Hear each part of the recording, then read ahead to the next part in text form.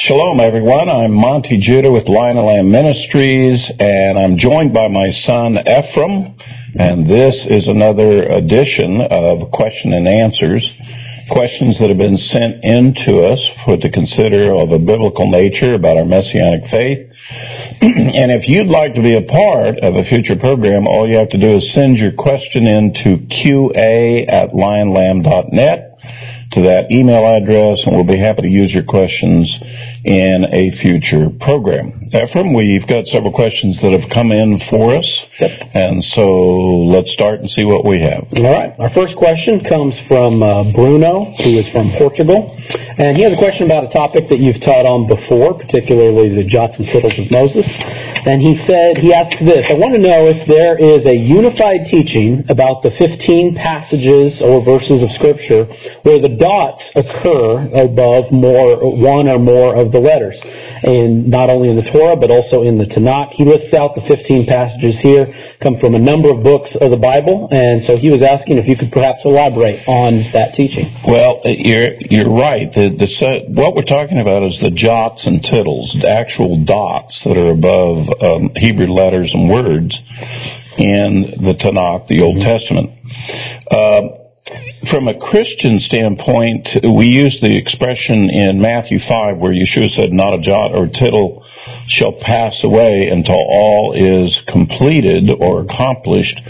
Some translations will say not the smallest letter or the stroke of a letter, and that is a mistranslation of what it is, jots and tittles. Jots and tittles are a very real thing in the Scripture. They're scribal marks. And that's the reason why it's very important, if you're going to go into the Old Testament, that you go back to the Hebrew text, because there are things in the Hebrew text that the translators don't know what to do with. They can't figure out how to translate it into English. You need to be aware of them. Yeshua specifically mentioned them and said even they are not going away until all is accomplished. So according to Yeshua, he considers them part of the Scripture that was to do. And this brother here, Bruno, has done his homework, and he has sent in a list of the 15 passages. He wants to know if there's a unified teaching on this subject. So let me begin to address that right off the bat. In rabbinical thinking, there is some teachings about these, but there's not what I would consider to be a single comprehensive oversight teaching on all of them. And in fact, I've done a lot of research on this, and I have never seen one that is good. I can see some individual teachings on some different, certain Humashes will give some commentary about these things for it in the Torah, but you'll get very little information about the other scriptures of it. Let me do just a very quick review, this just for the benefit of those of you who have never gotten into this level of study. There are certain words and locations in the Scripture, particularly in the Torah, where they put a jot, an actual dot, above the letter in the actual Scripture. Tittles, by the way, are what we call enlarged or small letters made small, or what we call stigmatized letters. They'll twist a letter in a particular way. Each one of these is a teaching. These are scribal reminders of certain teachings to be done. But that isn't necessarily true in all cases of the jots. The scribes also use the jots for some other areas, particularly when it comes to the business of copying and from the Hebrew text to the Hebrew text, to lay it out correctly. Let me give you some examples of what I'm talking about. In Genesis and chapter 18, verse 9, Genesis 33 and verse 4, Genesis 37, verse 12, clearly have jots above a whole word. In the case of chapter 18, verse 9, it's above the word for to him. And in Genesis 33, it's about the word kiss, when Esau kissed Jacob. And in the Genesis 37:12, it's above the olive top, the name of the flock. And some say Jacob's flock or the Lord's flock there to do it. And then it skips Exodus and Leviticus, and then you see it again in Numbers 3 and verse 39, and the name Aaron has jots above it. And then the final one in the Torah is Deuteronomy 29:28, which is to our sons in that verse. Now, in those references, it appears that Scribal Mox is a special cross-reference system, that the scribes are trying to get you pay attention to all these verses kind of at the same time to understand what's going on. And by the way, there is a very interesting, unique teaching that walks you through these things from Abraham all the way to the final message of Moses. There's this very interesting message that comes through it. Now, the other references that are in other books and so forth don't necessarily cover whole words, but they cover certain letters. And in those particular books, from the prophets and the Psalms, my understanding is, and this is what I've learned from rabbinical sources, is they appear to be a place where the scribe is put a dot there that says, with the slight adjustment of a letter, this could mean this or it could mean that. Let me give you an example of what I'm talking about. Let's see, where is that? Here it is. In 2 Samuel 19, verse 20, there is a dot above a key word, and that phrase, that single dot, flags your attention. That could be translated, he went out versus go down. Mm-hmm. And English translators will put go down in that description. Well, stop and think about this. There's a little bit of a difference between went out versus go down. It's a kind of went out versus go down. And depending on the context of it, the scribes apparently have put this dot there to flag the scribal teacher. You need to take that into account. You need to focus on that as opposed to the whole context of the verse. And so there are these scribal marks, scribal understandings, and it's to prompt a Torah teacher to give attention to that. And so basically it's part of the teaching of the Scriptures. And so that goes back to why Yeshua, when he says, think not that I've come away to do with the law and the prophets, I've not come to abolish but to fulfill, and not a jot or tittle shall pass away until all is accomplished. What he's saying is there are certain teachings that go with the Scripture, that those teachings will not go away. They will not even cease until all has been accomplished. And so it's a very, very, to me, utterly fascinating part of the Scripture, of which if you have an English Bible translated, and that's the only reference that you use to understand the Scripture, and you don't have another teacher to tell you what it says in the Hebrew, literally there are some teachings and understandings in the Hebrew Scriptures that you're never going to hear in your life. For me, when I was in my previous Christian life, I never heard any of these teachings. Not one. Mm-hmm. And so I was stunned to find this stuff after getting into the Torah and studying the Torah, and discovered there's a lot more to this. And so the jots and tittles are very important for a full and complete understanding. Now, Bruno, I wish I could go through in great detail on it, but we'd spend a whole program just going through these passages, talking about the nuances and the meanings and so forth for it. I do have a survey teaching on jots and tittles that I have done that's available through Lionel Lamb Materials, and in particular I focus in on that cross-referencing thing that happens in the Torah, that it tells a very interesting sermon that comes out of that the scribes would teach.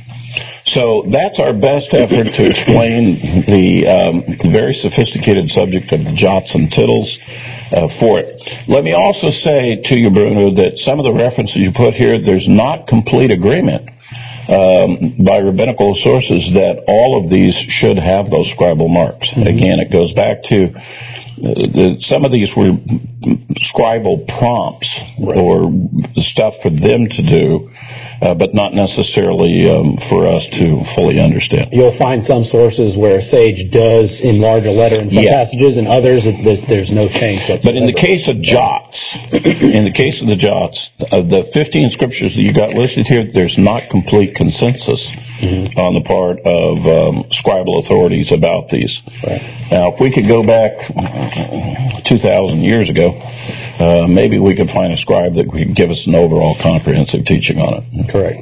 But so some of them are unified, some of them are connected to each other, other ones might have other meanings in all. They could be just prompts for the scribes on how they are to render a particular teaching. Right. I think a lot of us, teachers we dig into certain passages, and sometimes people draw more meanings out of things than others, and so whatever kind of ministers to you or encourages you in your faith, if you find something interesting, then right. And this is fascinating stuff. Believe me, it is very fascinating stuff. It is. All right. Our next question comes from Dan. He's got a couple of questions here. He starts with this. He's been enjoying the teachings, particularly the teaching, Why Do You Believe Yeshua is the Messiah? He's rethought a lot of his ideas and customs that he had learned in the church, and he's eager to continue to learn. He had a thought that he had heard, and he sort of, out of repetition, repeated a prayer of protection that goes something along the lines of, Lord, please surround us with a hedge of protection sealed by the blood of the Lamb. He had a thought and was wondering if phrases like this are carryovers from the church that perhaps has been added to the Scripture and aren't necessarily scriptural based. His main question is this: a phrase like "seal us in your blood," is that an appropriate phrase that comes from Scripture, or is that kind of church vocabulary that we've carried with our faith as baggage and is not necessarily scriptural based? Well, this is an interesting question. Let me give you the short answer. The short answer is that the phrases that were being mentioned there are definitely Christian-based. You're not going to find that language coming from Jewish sources. But at the same time, that doesn't necessarily mean it's inappropriate or wrong. But if you're looking for authentication coming out of the Scripture, you're not going to find it there. When we pray, we're told that the Holy Spirit assists us. And if a person is praying and he, by the aid of the Holy Spirit, wants to make a particular solicitation of God, because of the great work of redemption of God, I don't see where that's going to be a problem. If it's something extra biblical, something that the Messiah or the Father has not done, then we know the Holy Spirit's not doing that. And so then the question is, well, was led by the Holy Spirit or not? For the most part, I think that we in the Christian community are pretty much in agreement that these are all fine. They're just things that are moved by the Spirit. Certain phrases that we pray with and so forth. But at the same time, let me also say that a lot of this is cultural and traditional that comes from the church and from the New Testament period. But that doesn't necessarily mean it's wrong. Or bad, for that matter. So I think that's the best answer I can give. Yeah, I mean, for that. I would encourage people. It's like, what does the Holy Spirit tell you? And when you pray, that prayer comes out in that way. If the Holy Spirit leads you to pray a particular way, fine. And somebody repeats that, okay. Yeah. You repeat from somebody else that prayed by the Spirit, that's fine too. I think people even also unknowingly reference certain aspects of Scripture. When you say covered by the blood, what pops into my mind is atonement, and especially on the Day of Atonement when blood was actually sprinkled on the mercy seat, that was covered by the blood, and there's an act of and it's a representation of atonement. Which in that particular case is really talking about reconciliation with God. Whereas they use the connotation here is sealed, is somehow you're like locked in and protected. But God says He's a protector for us. I've heard of guardian angels that have helped us with it. And if somebody's citing the whole work of God for the protective qualities, why, it doesn't seem to be a problem. Depending on which group and fellowship that you're with, you'll hear particular language. If you're around Messianic Jews, you're going to hear a particular class of language, more liturgy. If you're around Pentecostals, if you're around Baptists, whatever, you're going to hear, certain phrases and phraseology they want to use. And right off the bat, I wouldn't say it's wrong just because some typical trick Christians have used that. Right. I would go back to the Holy Spirit, because I've been in some communities or fellowships before, and they'll say something a certain way, and immediately you get like a check in your spirit where you're like, I don't know if that was and if you do, don't say it. Right. And so it's like, in my mind, that is the leading of the Holy Spirit to kind of cause you to take pause and question that, and then you might go back in Scripture and be like, yeah, you're right, that doesn't make sense. And that's kind of the way it usually works. A lot of the Hebrew liturgy, it's actually direct quotes from Scripture. Right. And so I've never had a problem with it, because I know that comes right from Scripture. And if somebody's going to say, well, I don't like that phrase, well, I guess you don't like the phrase in Scripture either, right. Which it's the other things, the ad lib kind of things that sometimes will bring a question. Right. Dan has a second question here, kind of on the same lines. He notices and understands that we've gotten a lot of traditions and holidays from the Catholic Church, particularly Christmas and Easter, and many of those things have been carried over into Protestant Christianity. But then he specifically asks about the canonization of the books of the Bible. And he asks the question, is it possible that when all of this was being done, that the Lord intervened and that the books of the Bible that did end up being canonized truly were inspired by God, and that He intervened at that time, so then we actually do have the right books in the Bible, as opposed to other ones that perhaps didn't make it into the canon? What would you say about that as far as how we ended up with that canon, and if the Lord really truly did intervene at that time, even though it's handed down through the Catholic Church, if it is the correct books? Yeah, well, let's not blame all of the Catholic Church. I'll explain here in just a moment.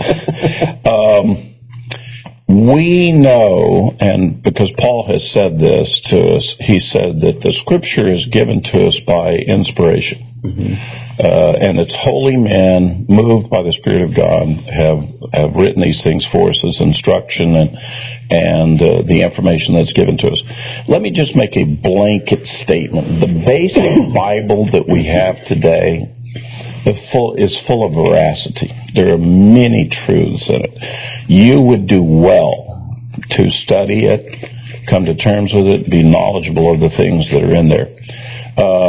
And we are told that there's a power of God that works through His Word that is able to perfect us, train us, teach us, lead us, guide us, all of those things. And when I say that the Bible and the veracity of the Bible, I believe that is God's able to use that and accomplish that with us.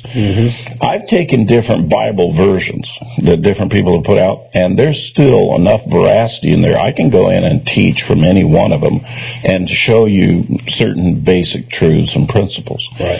The whole subject of inerrancy and the canonization, now we have to address that just for a moment.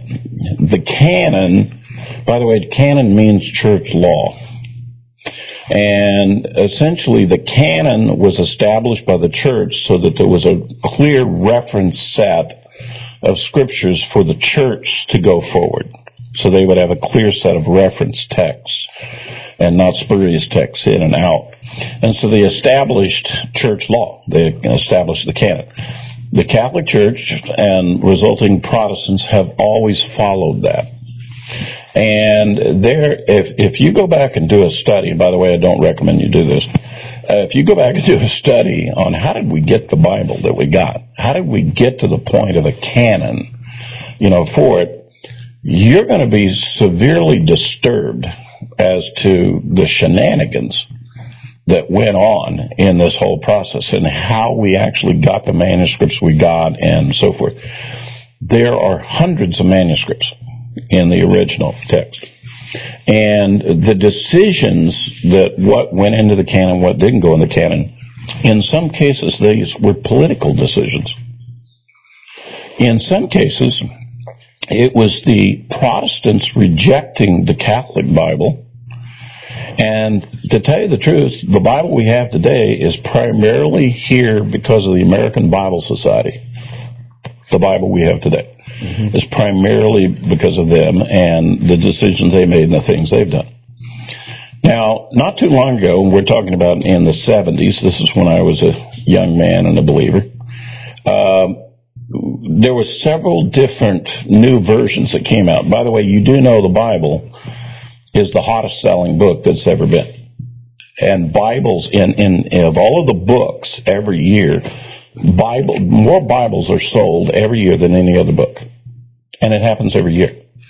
Well, booksellers and book printers have noticed this. And so everybody wants to print the Bible.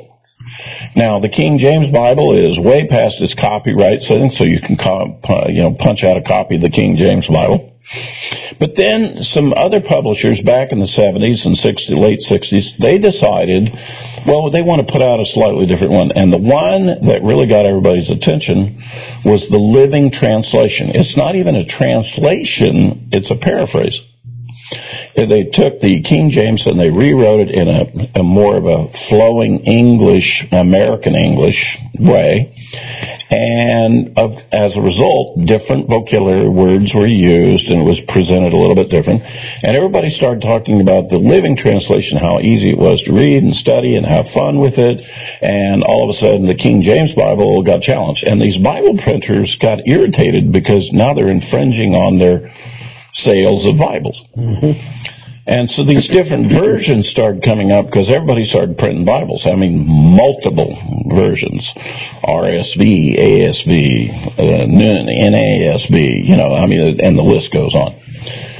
And so these Bible salesmen, they started chipping away at and finding fault in the other different versions. To the point that in the early 1970s, Bible salesmen and different people were running around. They are arguing and chewing up different versions of the Bible so much. In fact, the one quote I remember that was so famous was that the church in those days had done more damage to the Scripture than the devil had been able to do in the last 3,500 years. And a bunch of church scholars got together and said, hey, we got to stop this. So in 1977, 300 church scholars got together in Chicago, and they decided to make a statement of faith statement, and they said that the Bible is inerrant. Now, the actual statement went something like this. In the original writer, in the original autographs, the Scripture was without error. Now, and so what they're saying is the original Scripture was without error. Now, that's not justifying copying errors or translation errors or anything of that, but they wanted to make a statement to have a surety that the Scripture is true and that we should be listening to it and paying attention to it. Well, that worked. And in fact, every church decided to take that statement and add it to their doctrine of faith.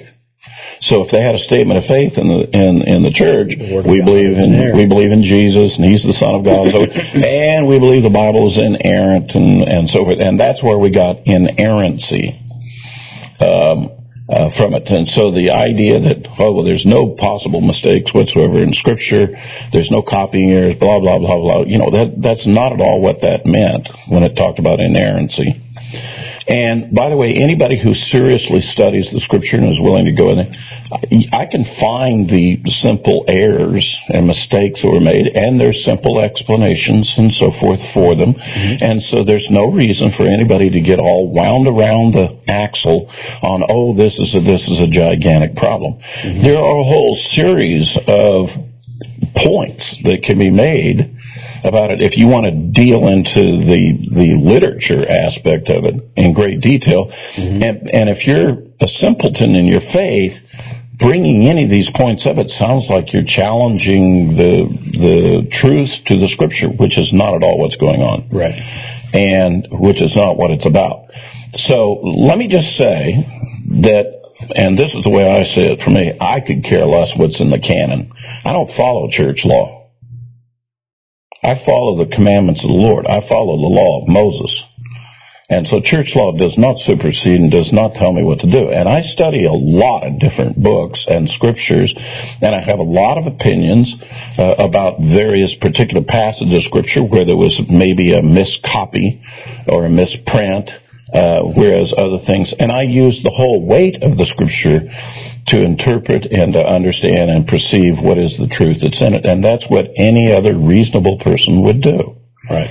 So, but to say it's absolute or absolutely inerrant, that would be what a simpleton would say is just not correct. Yeah. There's been a lot of people who've been saved with the words that have come out of that book with varying different translations. Exactly. And the work of the Lord can be done there, even with the book Hebrews in it. Exactly. Which, by the way, if you ask me, I don't think the book of Hebrews should have been put in the canon. Because it didn't qualify for the rules of the canon. And there are parts of the book that I seriously question the veracity of what they're saying or the presentation of what they're saying and the arguments that are being made. But I also have the same opinion about a whole series of other books that aren't in the canon. It's just the issue is that one was put in. But I study all kinds of books. But there's also been people who've been saved with the words from the book of Hebrews as well. So or a person's testimony, which isn't even the Scripture. I mean, the Lord knows how to accomplish His work, and thank goodness that we have handed down to us the weight of the Scripture that we have from all the different writers and prophets and so forth, because it's absolutely incredible that here to this generation we still can read the words of Moses and recounting for us the very earliest things of mankind on the earth. Right. Excellent. All right. Our next question comes from David. He asks this. In Matthew, Yeshua talks of a sign that would appear in the heaven before His coming, specifically Matthew chapter 24, verse 30, where it says, "At the time the Son of Man will appear in the sky, and all the nations in the earth will mourn, and they will see the Son of Man coming on the clouds of the sky with power and great glory." What kind of sign are we to expect? Is it in the constellations? Particularly people talk of the constellation Virgo and Leo, a virgin clothed with the sun and the moon at her feet and 12 stars as a crown? Or is it the blood moon? Or is there some other kind of supernatural sign appearing in the sky? What would you say is really what we're looking for as far as the sign in the sky? Well, there's other scriptures that address this, and let me just summarize what they say. They talk about the brightness of His coming. And I believe the sign of the Son of Man is a very, very bright light, in which another scripture refers to Him as 7 times brighter than the sun. And we know that the coming of the Son of Man comes on the heels of this darkness that was on the earth. And as Zechariah says, the sky will scroll back, the clouds will scroll back to reveal the brightness of Him coming. And so I think that the very, very bright light of His coming overshadows any other astronomical sign that people may be doing. In fact, there's even another scripture that says, as He comes through the universe, He causes the stars to fall or flee like unripe figs. And He's to shake the heavens. He's to speak. His voice will speak through the heavens. It will shake everything, shake the entire earth. And that's a very dramatic scene as opposed to a blood moon or, a solar eclipse. Signs in the constellations. Or comets coming by or other kinds of things like interpretations of certain astrological signs. That is far more significant in my estimation. And I believe that when it talks about the sign of the Son of Man, it's talking about this extremely bright light, brighter than the sun, appearing, and that there's plenty of time for mankind to say, oh my gosh, He's coming.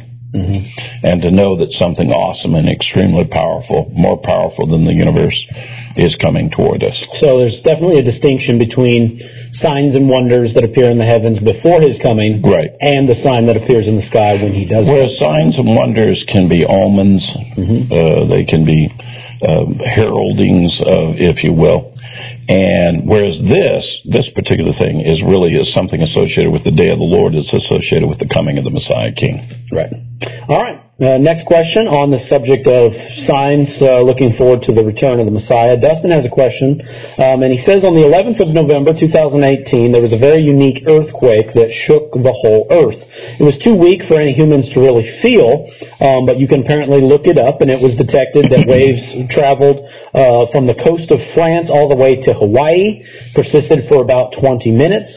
Obviously, this wasn't a major quake, but he is curious if this type of phenomenon might, because the earth is capable of doing that, if this might tie into end-time prophecy as far as the earth being shaken before the Lord's return. The answer is yes, very much so, because one of the key prophecies of the day of the Lord is there is a great earthquake in which the entire earth is shaken. Now, before this, what the scientific community had understood was that you get an earthquake in a certain region, the Ring of Fire, which is all around the Pacific Rim.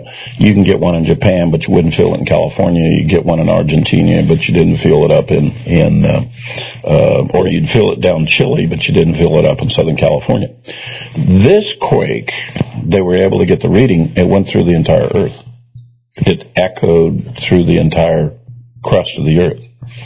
And it just proved that's possible. That's the kind of quake that is specifically described to take place at the day of the Lord. Whether it be the sixth seal or the seventh trump or the seventh plague, they all describe this great earthquake that trembles throughout the whole world. And so that data, that scientific result, is showing that is very possible. That's very providentially, it's very capable of happening. Right. Dustin also, he does ask, he mentions the Ring of Fire in the Pacific as well. He was curious if that could perhaps tie into the destruction of 1/3 of the earth, with that being the Pacific Ocean is calculated to roughly 1/3 of the earth, and if some sort of quake that caused the entire Ring of Fire to erupt, if that might be the means in which 1/3 of the earth is wiped out. The trumpet judgments, which is what we call the 1/3 judgments. There's a judgment on 1/3 of the trees, 1/3 of the waters, 1/3 of the seas. All of these, the question is, are they supernatural or are they providential? The evidence right now is that every one of those are potentially providential. That we ourselves right now understand enough about the earth that we could see that kind of thing could happen. And it wouldn't be a supernatural event. It would be something that naturally happened in the earth, that something triggered it and caused it to happen. So I hold to the position that many of those great judgments that will be on the earth in the book of Revelation tend to be providential as opposed to supernatural. That the elements of the earth right now that we see that could bring that about. I mean, if I could add one more, there's the one about the mountain that's on fire is thrown in the sea. Okay? We already have plenty of evidence of certain volcanic mountains that are islands that if they blow up and they have a landslide with them, the whole mountain, which is on fire, will be thrown in the sea, which will then produce a tsunami that could literally go across all of the oceans and do incredible damage to the coastlands and ships at sea and all kinds of stuff. And that's providential. That's not supernatural, but it does track with what the Scripture says. Right. All right. Our next question comes from Keith. He asks this kind of a unique question. He says, is sin unique to the earth only, or does sin contaminate space as well? Are there biblical verses that justify sin is only here on earth? Well, let's use the biblical verse for the definition of sin. Sure. Sin is the transgression of the law. Now, if you are an astronaut and you leave the earth and you say you go to the moon or you go to Mars and you lie you have sinned. It's transgression of the law. It has nothing to do with the physical location of where you're at. You can be standing on top of a ladder and sin. You can be in the bottom of a swimming pool and you can sin. It has nothing to do with the place. It has to do with, is your word and deed, is it contrary to what the Lord has said? Right. If we could elaborate, though, the Scripture does talk about, especially going back to the sin of Adam, that the ground was cursed.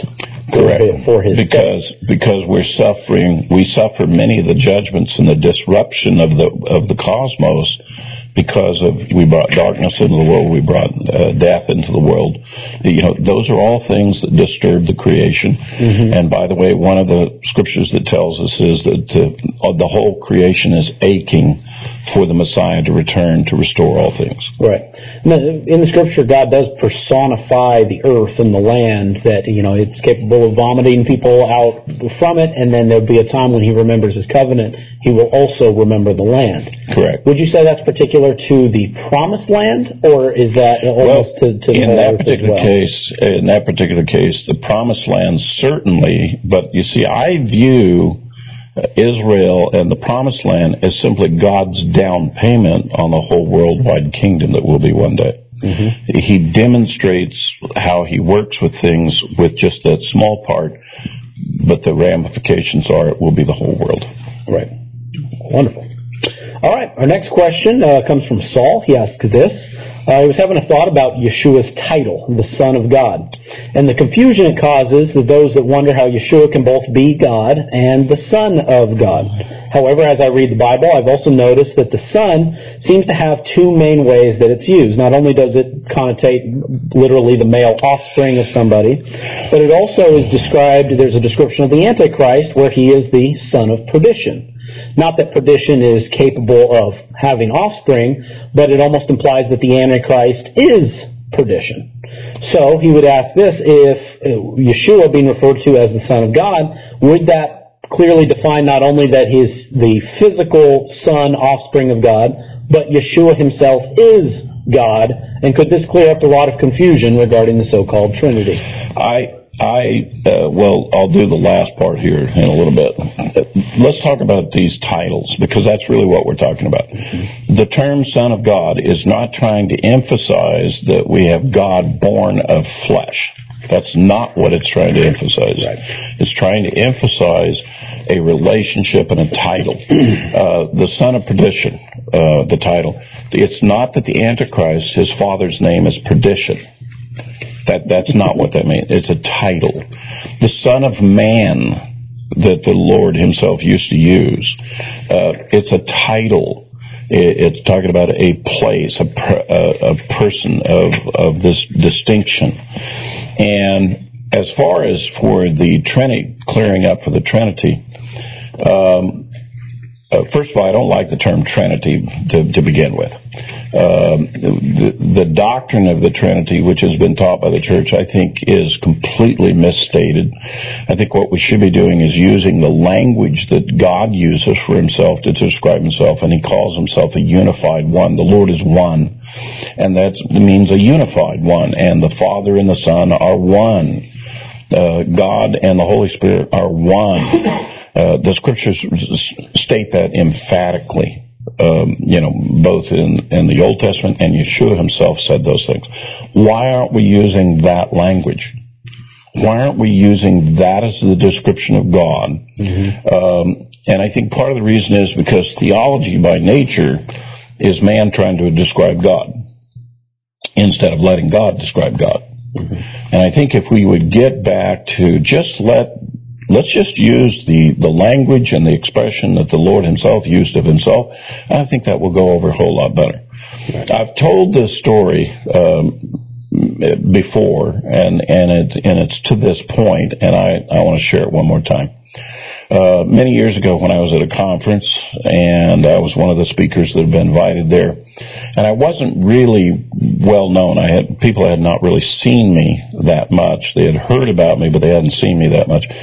And so I'm at this conference, and this is a very nice conference. They've got this cafeteria thing where you go down and get your tray and you get your lunch, at this conference center. So I'm in line. I'm going to get my tray. I'm going to get some lunch. And there's two men standing in front of me, and one fellow says to his friend, he says, they have this guy, Monte Judah, coming here to teach here.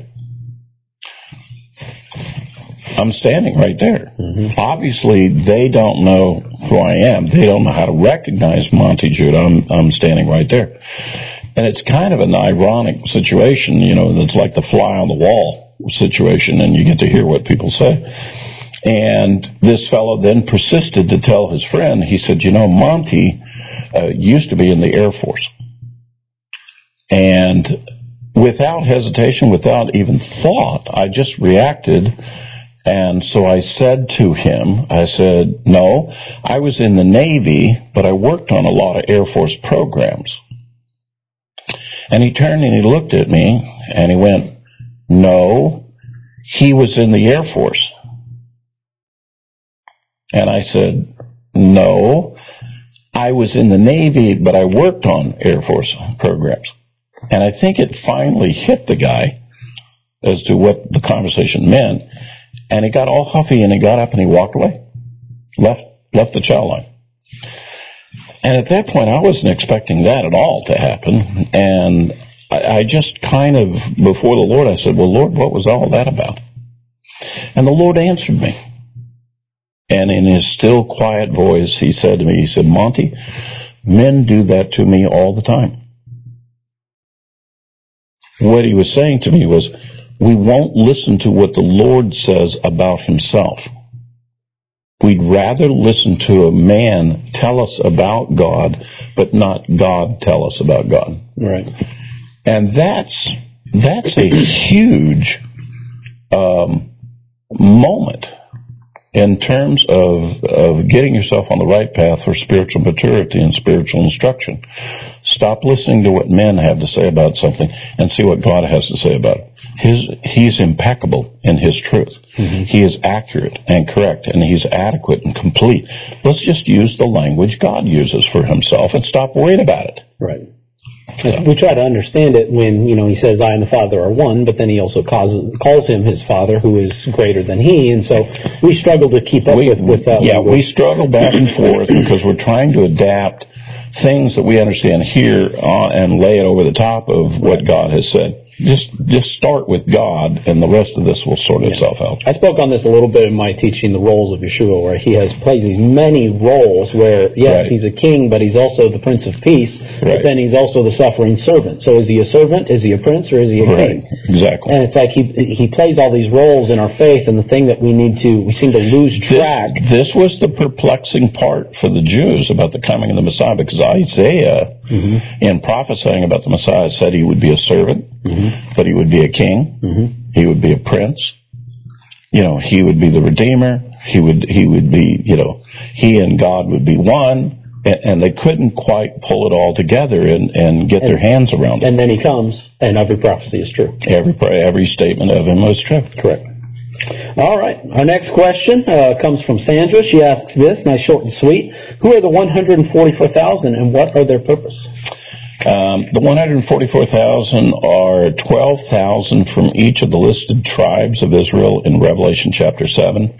It appears that they are sealed by God at the start of the Great Tribulation, in the early parts of it, to do a couple of things. One is to establish the government of God on the earth, a theocracy on the earth, for the war that's taking place, the battle that's taking place at the end of the age. They are the representatives of God's government. Secondly, the other prophecies refers to them as being part of God's protection for the tribulation saints during the days of the tribulation.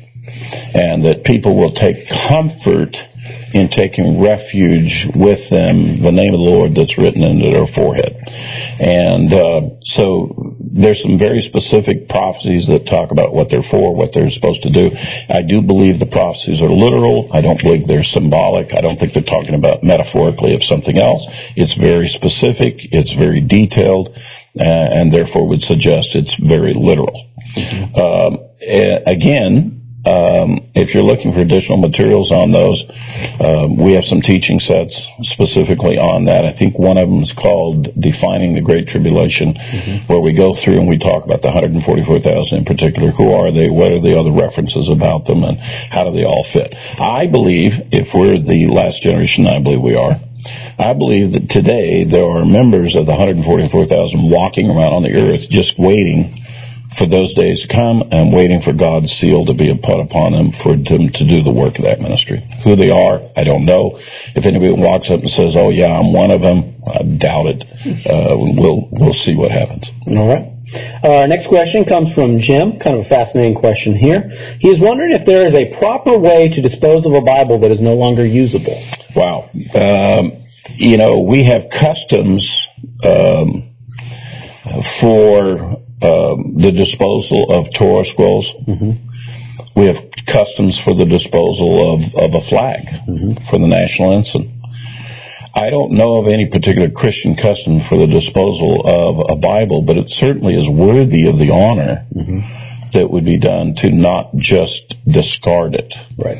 As to exactly what should be done with it, maybe there's somebody out there in the world who has an idea about what it should be, whether it should be buried or what. I don't know. I'm not familiar with what that custom would be, but I would be hesitant. In fact, I would insist that whatever is done that not appear to be a desecration and not to appear to be a defaming or devaluing of it. Something honoring. Something honorable with regard to it. Yeah, as the question popped in my head, I would almost like the Word of God is living, and what you do with anything else that you would ever consider living is that you would bury it, put it back into the ground, plant a tree over it, perhaps. I'll tell you what I've done with all of my old Bibles, and even the Bibles of my parents, and so forth. I just hold them. I just have a place where I keep them. Even though I don't use them, I still have my mother's Bible, I still have my wife's Bible, I have my old Bibles that I pretty much wore out. I still keep them. Where do you have those by chance? At my house. Okay. You put them on. It can be on a bookshelf. It can be stored away. But I haven't really disposed of them. I just kept them. Yeah. All right. Our next question comes from Angela. She asks this. It's been a few years now. I've stopped keeping Christmas for a number of years. However, her father insists on buying gifts, especially for his grandkids. She asks this: can I accept the gifts after these holidays? Is it okay? I'm also trying to respect him, but at the same time, I'm also trying to respect and love Yahweh more. How do I do this in a respectful way without going against my beliefs? God bless. Okay, so this is a delicate subject for all Messianics. We face it every year. Yeah. Let me just give you a summary level teaching. Okay. We are commanded not to participate in any idolatrous practice or activity. Okay. There is no question whatsoever, because the Bible is very specific about this, the Christmas tree is an idolatrous symbol. Participating with the Christmas tree, climbing under the Christmas tree, looking for the blessings under the Christmas tree, singing to the Christmas tree, all those kinds of things are worshipful things, which is a form of idolatrous actions and idolatry. If you're questioning where in the world is the verses that talk about that, Jeremiah chapter 10 describes an idolater going out and getting an evergreen tree and bringing it to his house and hooking boards to it so it doesn't teeter or totter, and decorating it to make it pretty. There's a whole class of idols, if you do a study on all the idols, and it's called Asherim. Asherim are trees of praise. And those are considered to be idolatrous things. God insists you'll not have a tree near where you worship me. He does not want the competition from you glorifying how beautiful some stately looking tree is while you're supposed to be worshiping him. It's okay to admire creation and all kinds of things, but don't mix it with the adoration that goes to the Lord. In the case of Christmas and a Christmas tree, we're mixing the adoration of a tree with so-called the birth of the Messiah. That definitely qualifies as being an idolatrous act. Now, here we are, the families. And we have many of our family members have grown up with this American tradition of Christmas and so forth. So let's go to the point of activity she talked about. Is gift giving an idolatrous act, and is that wrong? No. We do gift giving all the time.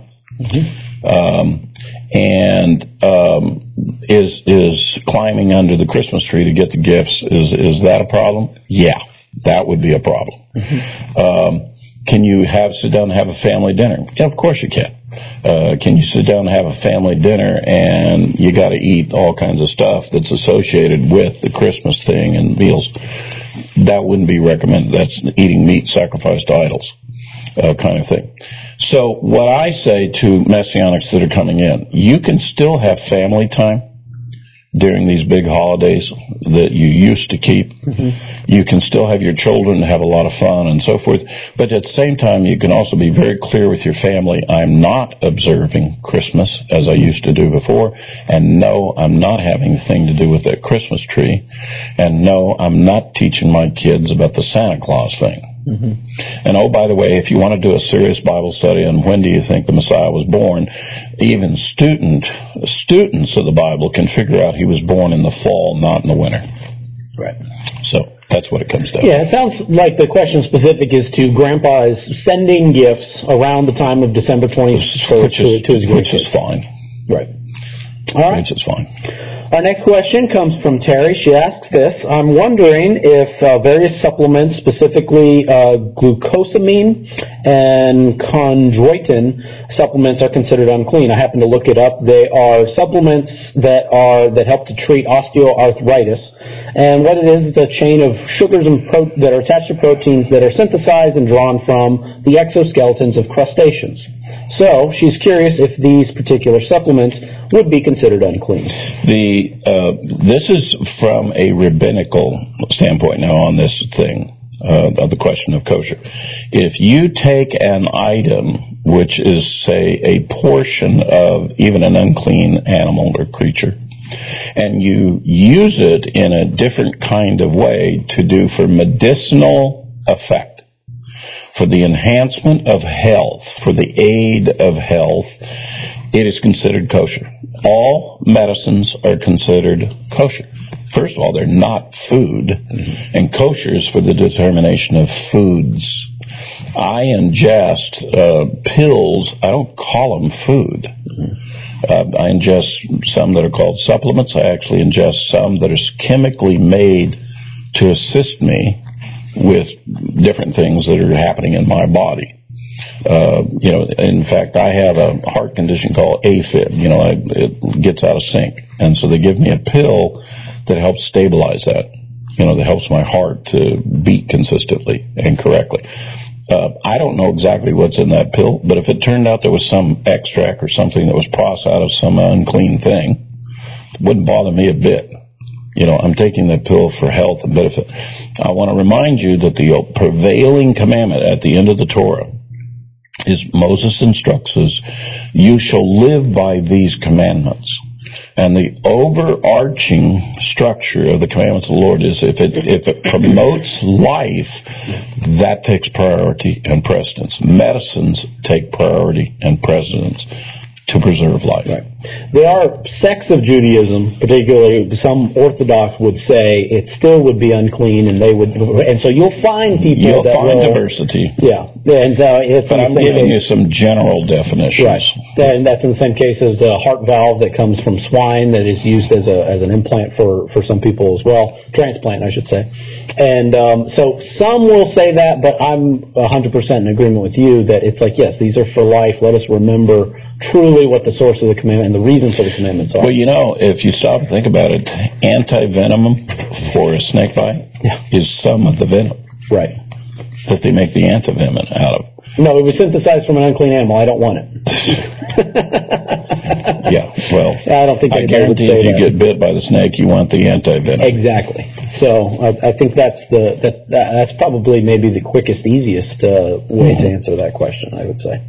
All right, our next question, he comes from Tim, and he asks this.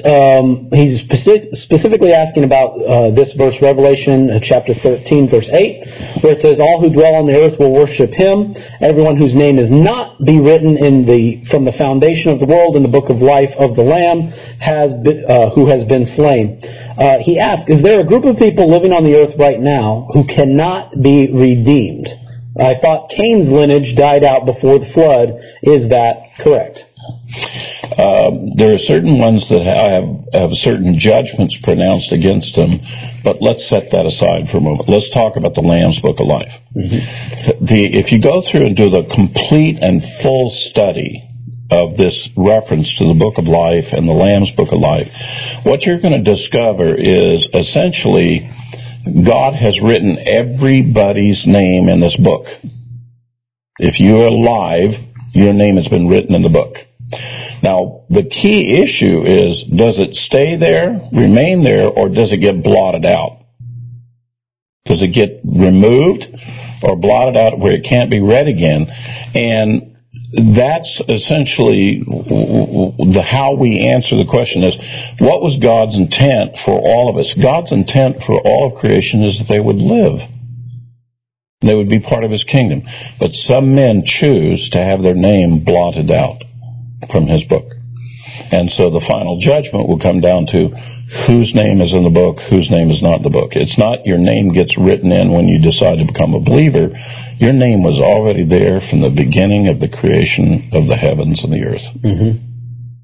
It almost is along the same lines when people say that, like, when we're born as perfect creations before the Lord, but then we're later corrupted. It's like everyone has the capacity to be in the book of life. We all start out from the original state of when God created man the first time. Right. And then we depart from there. But through actions we can, and so it's almost like, are there people that cannot be redeemed? Actually, a better way would see there will be people who will not be redeemed because of the hardness of their heart. And there's certain people who take actions that definitely blots their name out, and then they're still alive walking around, but they're done. Right. All right, next question. A couple of practical questions coming up here from Janet. She asks this. I was married and divorced. I divorced my husband. We both committed adultery. I remarried. Is this now a sin? Or do I need to divorce or live apart from my new husband? So let me give the quick answer here. No. If you're joined in union, remain in union. Mm-hmm. Okay. Obviously, if I could use the words of Yeshua here to the woman that was caught in the act of adultery, or I would say, go and sin no more. Mm-hmm. To use his words. Right. Okay, you understand what happened, what did. Okay, let's bring that to a stop, and let's now go forward with the Lord. Let's go and sin no more. Yeah. We have to remember the redemption that comes from the Lord, and then also he talks of us being born again. And so in the fact that if we once lived in sin, if we once committed adultery, if we once broke a covenant before, then it doesn't nullify us from making another covenant, repenting of our sins, and going and sinning no more. Thank goodness that the Lord's redemption is more powerful than all the sins of the world. That's right. And so, yeah. So I think the whole idea is go and sin no more, and that doesn't preclude you from forming another covenant. Right. Right. And getting to know the Lord. Right. Right. All right, our next question, he comes from Michael. He asks this, what essentially is fornication? I'm a 62-year-old man. I believe in keeping Torah by faith, obeying it in love. He keeps kosher, keeps Sabbath, and the holy days he wears tzitzit. His basic question is it wrong for two consenting adults who are not married to have sexual intercourse with one another occasionally? I find this desire natural. But he's wanting to not be married and he specifically says, not be dragged down to disobey my dear Heavenly Father. What could be the answer if you could enlighten me on this delicate question? Okay, so in this particular case, I'm going to say some very direct, specific things. Right. I would say the reason why it feels natural to do this is because sin is natural here. Mm-hmm. And it's called lust. Mm-hmm. And lust is one of the appetites of life, and it's natural to have the appetite to procreate Okay, that's an appetite God gave us. But when you go too far with it, that's when it becomes sin. That's when it crosses over. Same thing with food, appetite for food. It's great to have that, but if you get into gluttony, you get into trouble. The same thing with your ego. You have to have a measure of self-esteem, but if you go too far and become egotistical, then it does harm to you, and it's sin. So the whole idea, well, it seems natural that I should want to fornicate. Well, of course it does, because it's lust, and because you're not. But now the question is it beyond the limit of what is reasonable and appropriate for that appetite? The answer is yes. The Scripture is very emphatic that it's called fornication. And no, you're not supposed to fornicate. Now, Paul says the following, and this is what I would offer to this particular person. If you burn with passion, get married. If you have this relationship with this person and you feel this motivation to want to make love to this woman and she wants to do the same with you, get married. Mm-hmm. That's what marriage is for. It's to build the covenant for that to work properly and that to be a part of the intimate relationship. So this business, well, I don't want to get dragged down. Well, then if you don't want to get dragged down, then abstain. Right. You know, fornication is fornication. Marriage is marriage. Yeah, he says also here, he says he doesn't want to get married just to satisfy his desire. Well, that's actually why that's part of the reason. By the way, let me go ahead and break the code for you as a counselor, as a man who's done a lot of premarital counseling. Let me go ahead and just tell you a truth. There's not a young man who doesn't get married that he doesn't do so because it's the socially acceptable way to have sex with this woman. Right. That's the primary reason why men get married. And any man that tells you different is lying to you. Love for him comes a little bit later on with commitment and steadfastness and so forth. His primary motivation is to procreate. Right. And God gave him that interest and that appetite to do so. Marriage is the socially acceptable way to express that. Right. I happen to, you just look up the definition of fornication.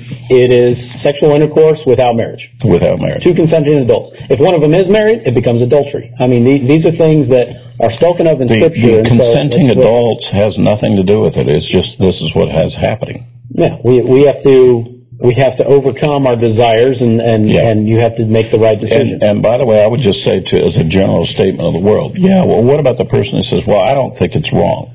Great. Well, you think you're God, and you think you get to make the rules. Go ahead. Press on with the rest of your life. See how the rest of your life works out. There's plenty of people that operate that way. You're operating in His world, not yours. We're called to a little bit of a higher standard. That's exactly right. Let's follow the rules. All right. Our next question comes from Elaine. She always has some very thought-provoking questions for us. She's asking this question because she's worked in nursing homes with patients, with people with dementia. And she asks this, also, and this is also in regards to prisoners who no longer have a free choice. What about any people at the end of the age who might receive the mark of the beast without clear understanding, knowledge, or even that it is outside of their control to take the mark of the beast? If you look at the prophecy for the mark of the beast, there are two elements required to receive condemnation. One, you have to receive the mark, and two, you have to bow down to him. If you are incapable of bowing down and submitting your will to it, if somebody puts one of these implant things into you, this mark thing into you, you have not satisfied what the prophecy talked about for judgment. It's just an implant at that point, is all it is. So I would remind everybody that for condemnation of this thing, it takes two, this idea that you're capturing the Great Trib and they put a mark in you, oh my gosh, I've lost my salvation. No, that's not true. It requires two elements before you receive condemnation. Okay. Our next question comes from Greg, and he asks this. It's a follow-up question to our last Q&A, the one where we had Eddie Chumney join us. And one of the questions that was asked was in regard to Yeshua speaking to the criminal beside him on the cross. It said, "Today I'll be with you in paradise." He specifically asks, what translation of the Scripture do we use? Because he's seen two different things in various translations, particularly with the placement of the comma in that Scripture. It can be read that I'm telling you today, comma, you will be in paradise with me. So he's telling it to him that day. Or if you move the comma and saying I'm telling you, comma, today you will be with me in paradise. It sounds as if when they die and go to paradise, it will be on the same day. So he's asking, what is the correct translation if there is a difference, and particularly what one we might use to determine that? We know that in the English language, the placement of a comma can be profound. Very important. In this particular case, I don't know it's all that terribly profound, but let's examine the evidence. We know on that day that Yeshua was on the cross, the other thief was on the cross, and it obviously is the same day. So if he says, for example, today I'm saying to you, that's redundant. That's already known. Right. So that doesn't mean anything. But if the today is associated with you are going to be in paradise today along with me, that's profound. Right. That's significant. Therefore, I favor that he was really talking about the thief and he would be in paradise later that day, and not that he was simply speaking to him today. Right. Because it just doesn't pass the smell test with me.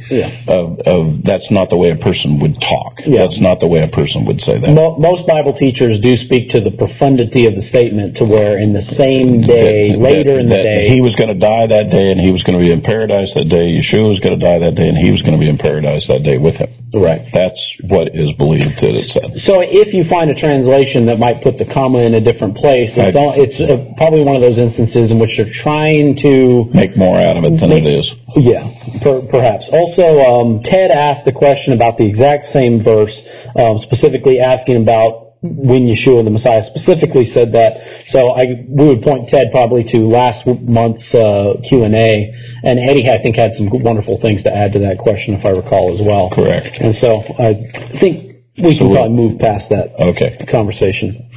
All right. Our next question comes from Gayton and Barb, and they ask this.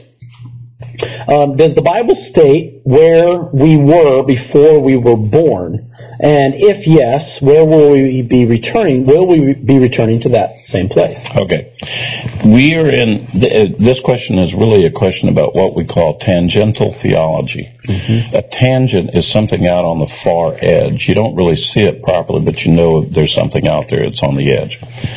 There is a passage in 1 Corinthians 2 where Paul is specifically talking about the wisdom of God versus the wisdom of men, and he expresses that the wisdom of God includes certain understanding, certain knowledge of that all of this that we're dealing with and the purpose of what we're doing here was before the foundations of the world.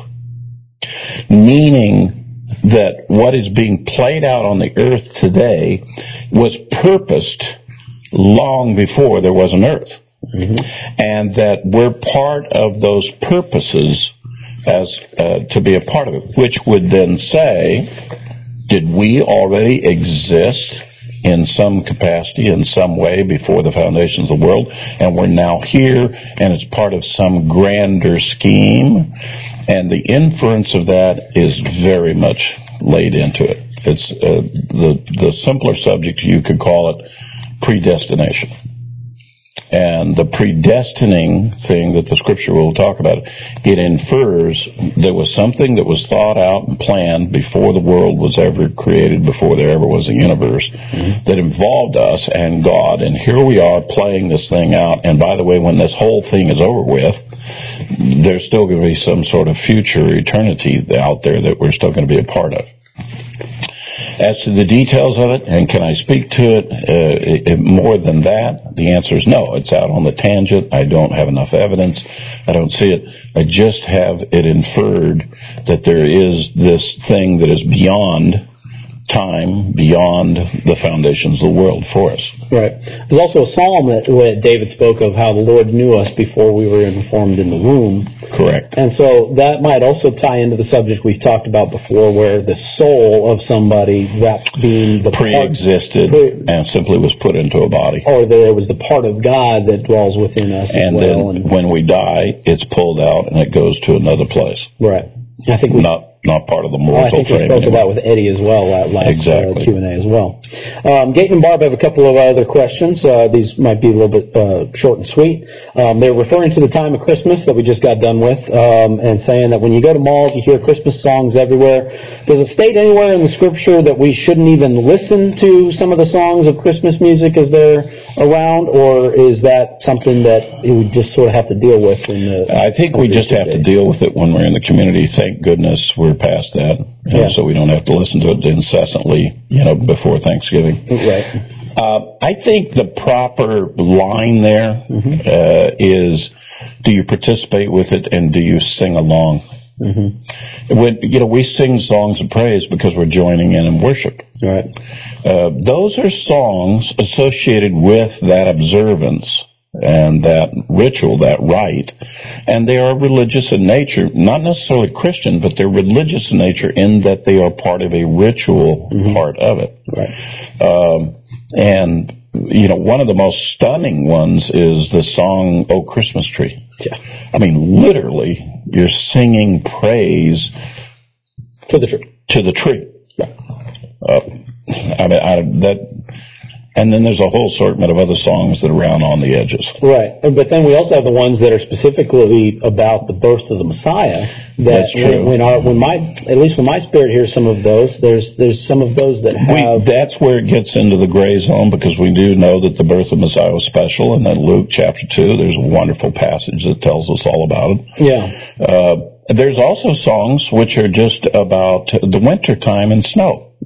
And I love the winter. I love snow. Right. Let it snow, let it snow, let it snow. I love that. Yeah.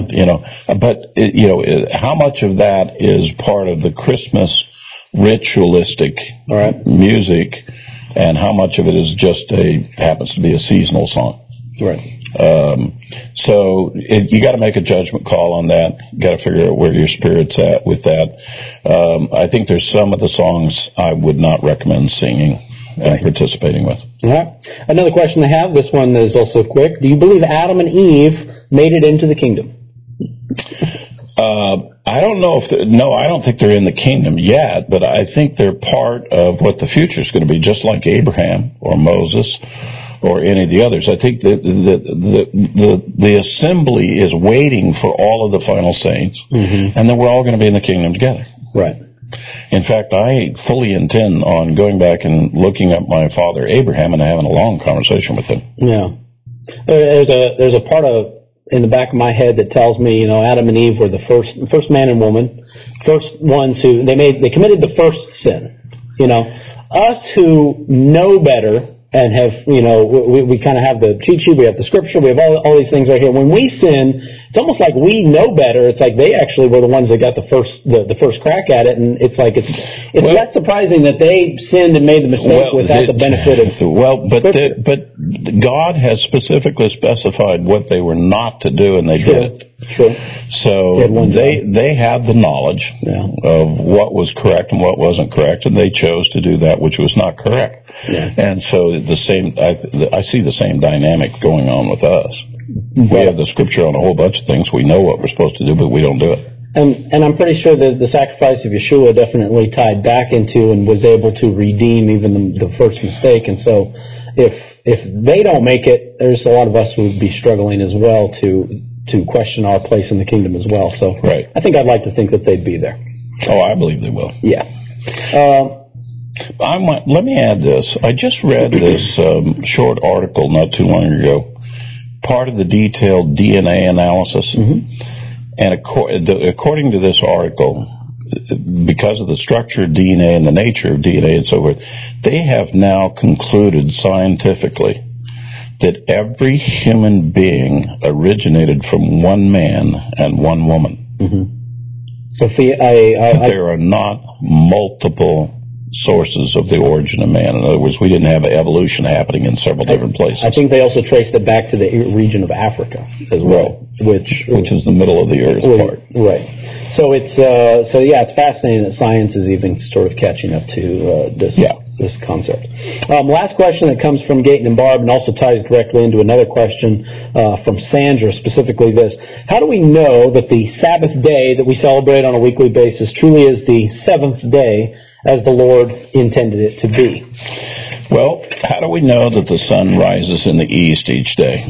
Well, compass. How do we know? Because, by the way, that's the measure of another day. One of the things that we have the benefit of, and I know this is strange for us to believe, but mankind before our generation has been relatively smart about living here on the earth. And, by the way, technologies have existed for a long time. The ancients understood astronomical things better than the average citizen does today. And it was part of the technology of their day. And we basically have pretty sure confidence throughout all of revealed world history that Saturday has always been Saturday. That the seventh day has always been regarded as the seventh day of the week. The weekly structure of measuring of days exists, and it has existed for a long time. And it's existed so long that there is no evidence whatsoever to suggest anything other than what we have. So you go with the best evidence you have. There's overwhelming evidence that the Saturday that we have is the seventh day of the week that used to be, and there's no evidence contrary to it. You're talking about a concept that has existed since creation. Exactly. This isn't something that's been that was handed down at Mount Sinai. It goes all the way back. Right. And whether you're and all I can tell you is of all of world history manifested to us, the history of man and so forth, this is the way it's worked. Sandra added to the question where it says in some of the passages of Scripture regarding commandments of the Sabbath, it says that you shall work for 6 days and rest on the seventh. And she asks, is it possible that it's all like that you just have to rest on one day of the week, or is it specific to Saturday, the seventh day? I've heard that argument before. The problem is the Sabbath day belongs to the Lord. It's the Lord's day. It's not the day you choose. It's the day that God chose. So if you want to keep the Sabbath that the Lord chose, then you're keeping the commandment of the Sabbath. If you pick your own Sabbath and want to keep it and rest on that day, fine, you can do that. Just don't take issue with the Lord's Sabbath. In fact, most people only work 5 days a week. So in effect, we have 2 Sabbaths for them.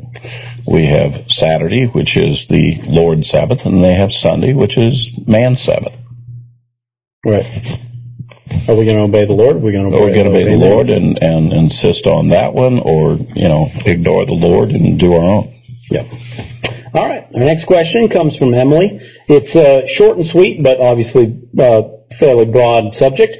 Do we still have to follow the Old Testament, or do we just follow the New Testament? Yes, we have to follow the instructions of the Lord. Paul in 2 Timothy 3:16 specifically says that all Scripture is profitable for us, for instruction and so forth. What was the Scripture in his day, by the way? The Old Testament? The Scripture he was referring to when he wrote that to Timothy is the Tanakh, is the Old Testament. So the New Testament is testifying that you should follow the Old Testament.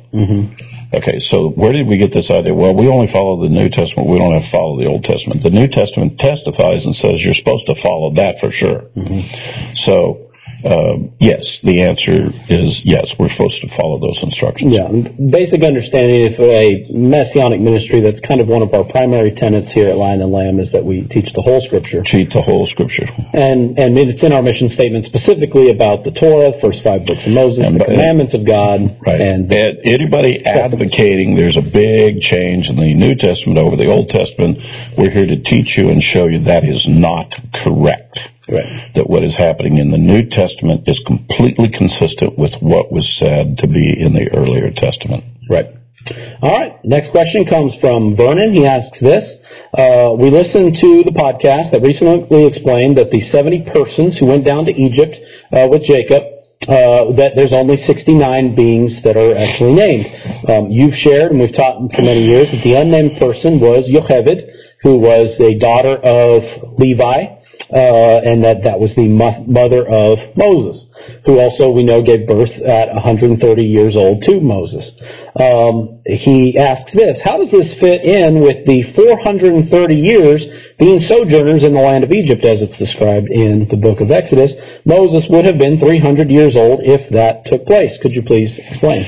Right. The question is, when Moses and the children of Israel departed, Moses makes the statement it was 430 years to the day. And the inference is it was the time in Egypt. That's the way most people take it.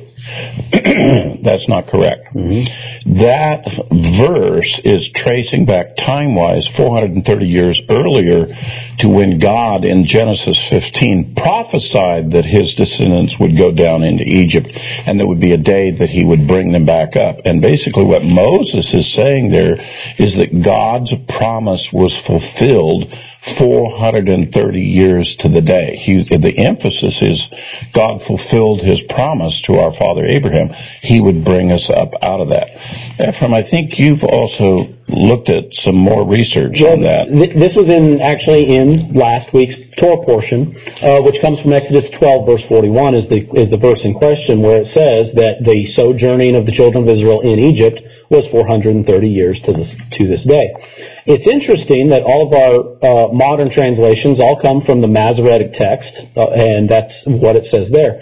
If you go to older manuscripts, which would be the Septuagint, also the Samaritan Pentateuch, it actually says the sojourning of the children of Israel in Canaan and Egypt is what is in the original manuscripts. That then lines up. It's when Abraham was in the land of Canaan when the prophecy was given, so it was Canaan and Egypt 430 years a day. Many other people have studied and tried to figure out exactly how long the children of Israel were in Egypt, and other people question and wonder, and that number 430 is far too long. I think the study that I've said, it's something on the order of only 230 years they were actually in Egypt. Right. But the 430 years was from Abraham's promise and God's prophecy of the Egyptian exile and Exodus. Yeah. And so that's what Moses is pointing that out, that God fulfilled his word. Correct. To Abraham. Right. Correct. However, unfortunately, because of that verse, there's many people that have always said, well, it's been the children of Israel were in the land of Egypt 400 years. I remember the line from the Ten Commandments where the old man is stomping in the mud, and he's like, "Quite a dance you do there, old man." And he's like, "We've been dancing it for 400 years." It's that sort of thing. It's the simplistic misunderstanding is carried over, and we see it manifested. And so this is another case of, do you believe that there's a veracity and truth in the Scripture? If you see something that doesn't quite seem to fit, you should not be concluding and say, oh, well, see, there's a mistake. What you should be doing is getting your nose a little deeper into the book and finding out what's really being talked about, because there could be something that you don't quite see yet that is there. And that's what I have found about several of those places. That's the reason why I find the study on 70 persons went down into Egypt from the loins of Jacob, but only 69 names are mentioned. Right. That's an intriguing question, worthy of understanding. The same thing is true when you go up to the New Testament, and Stephen testifies at his trial that 75 persons in total. And then you go through all of the 70, and then you add Jacob and the three mothers. That only comes up to 74. So who's the 75th person? Well, the answer comes back. It's the Messiah, that the Messiah was prophesied to go down with him and come up. Right. That question was also asked by Lucas, who sent in an email. He asked pretty much that exact same question verbatim. Lucas also sent in a series of several questions that are on a matter of different subjects, so we'll see if we can tackle these as well. So he asks this: I've always struggled many times reading Scripture, trying to understand the tabernacle, spiritually, symbolically, physically, all of those things. Wanting to know a little bit more about the subject. Now, as we go through the Torah cycle, we'll be coming through Exodus, and we'll be talking a lot about it. But what would you say as far as the spiritual, symbolic understanding of the tabernacle? Well, if you take the story of the construction of the tabernacle, there's different materials that were used, and the Scripture is very emphatic about them. It's also very emphatic about the chambers and how they were built. And we're told that it's after the pattern of something in heaven. Mm-hmm. So whatever's being given to us, it's a foretaste of what the throne of God is about up in heaven. It's a way of trying to explain that. Now that's at the macro level. Okay. More at the micro level, you could say, hey, the gold talks about the presence of God, the silver is talking about the coin of redemption, and the precious stones are all about the saints of the kingdom. You can find these metaphors and parallels all over the place. And then when you look at the chambers, and when you talk to the priesthood, how does a person actually come to faith? A person comes to faith, it's almost like entering the tabernacle. When you first approach the tabernacle, guess who you get to meet first? A priest. And a priest is the one who does the introduction to you of the Lord, and then you decide to go forward with them. A priest is the one that makes it forward. First thing you do when you walk into the tabernacle, on the altar, there's been a sacrifice made for you that will make you acceptable. Do you accept? Mm-hmm. Then there's a laver. We need to clean your life up. And then we enter into the first sanctuary. There's a smell of fragrance, prayers. There's the bread, the daily bread, the provision of God. There's the light of the Holy Spirit. There's the menorah. There's a veil. Beyond it is the mercy seat, of God. And the presence of God. And his throne. And in the same manner that you, in your life, begin to approach to know the Lord, it's like walking through the tabernacle. It's like it gives you a pattern it shows you. Now, one of the other things that I emphasize in that pattern is the following. There are certain areas in the courtyard where any of the sons of Israel could go, but they could not go into the sanctuary. Only the priest could go. And even in there, the priest could not go beyond the veil, only the high priest on the day of Yom Kippur. So what is that all about? It sounds like a lot of segregation. Mm-hmm. Well, each element is special. Each element is more and more special. And God has made special things for us. And so he's giving us the definition of all of the special things. Here's the wonderful thing about the Messiah. He's the high priest who has made the sacrifice. He's the light. He's the true bread from heaven. And by the way, he is the one who boldly takes you into the mercy seat. Yeah. So through the Messiah, you get access to all of the special things of God. Yeah. Because of the work of the Messiah. There's an incredible, wonderful picture there. Now, there are many other teachers who have focused on this subject. There's several in the Messianic movement, in fact.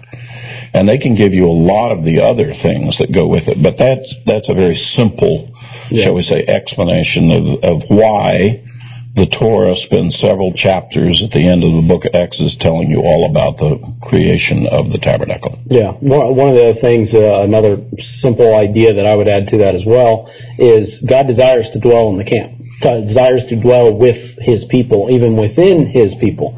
But in the case of the children of Israel, the camp was unclean. Their hearts weren't ready to receive it. So where was God going to dwell? So he commands them for them to create and build a clean place for his glory to dwell there. And this obviously symbolically, there's so many things that tie into that. And so for Lucas, we'd encourage you, as we just began the book of Exodus, as we go through the Torah cycle, we'll talk a lot about the tabernacle, all the meanings of all those things, and try to draw out every one of those parallels. I would encourage Lucas, if you really find you want to focus on this for a little bit, believe me, there is a whole bunch of teachers on this, and they have some tremendous materials that will give you even more detail than what we've talked about here. Yeah. Well, we still have a minute or two. We can continue on with kind of along the same subject as well. He asked this: what's the difference in the types of sacrifices, then the purposes of the free will offering, the guilt offering, grain offering? Also, how do those all relate to the Lamb of God? Okay, we can't possibly answer that here right now, but we do have a teaching. Yeah. We have several teachings on that, and the Torah teachings that go through Leviticus will address some of those. Let me encourage you to get into the Torah teaching of the book of Leviticus. And let me encourage you I think I have a teaching called Sacrifices, or Why Sacrifices, that will get into the different types of sacrifices and what they all have to mean. So let me encourage you to go to those materials for it, because that is also a very large subject to try to answer too. So what's our final question? Lucas has a series of other questions as well on a manner of different topics. We've answered a couple of them, but I think it actually, with our time running short, it'd be best if we'll start in our next podcast with these other questions. All right. So there's some meaty stuff in there. There's some other meaty ones in there. All right. So Lucas, look forward to the next podcast. There we go. All right. All right. Thank you for joining us for another edition of QA. And let me encourage you, if you'd like to be a part of the future program, by sending your questions in. Again, all you have to do is send it by text, qa@lionlamb.net. And let me encourage you, when you send it in, you don't have to give a lot of explanation. Just get right to the point of the question. We understand the nature of why you're asking it. Many people are asking the same questions you're asking.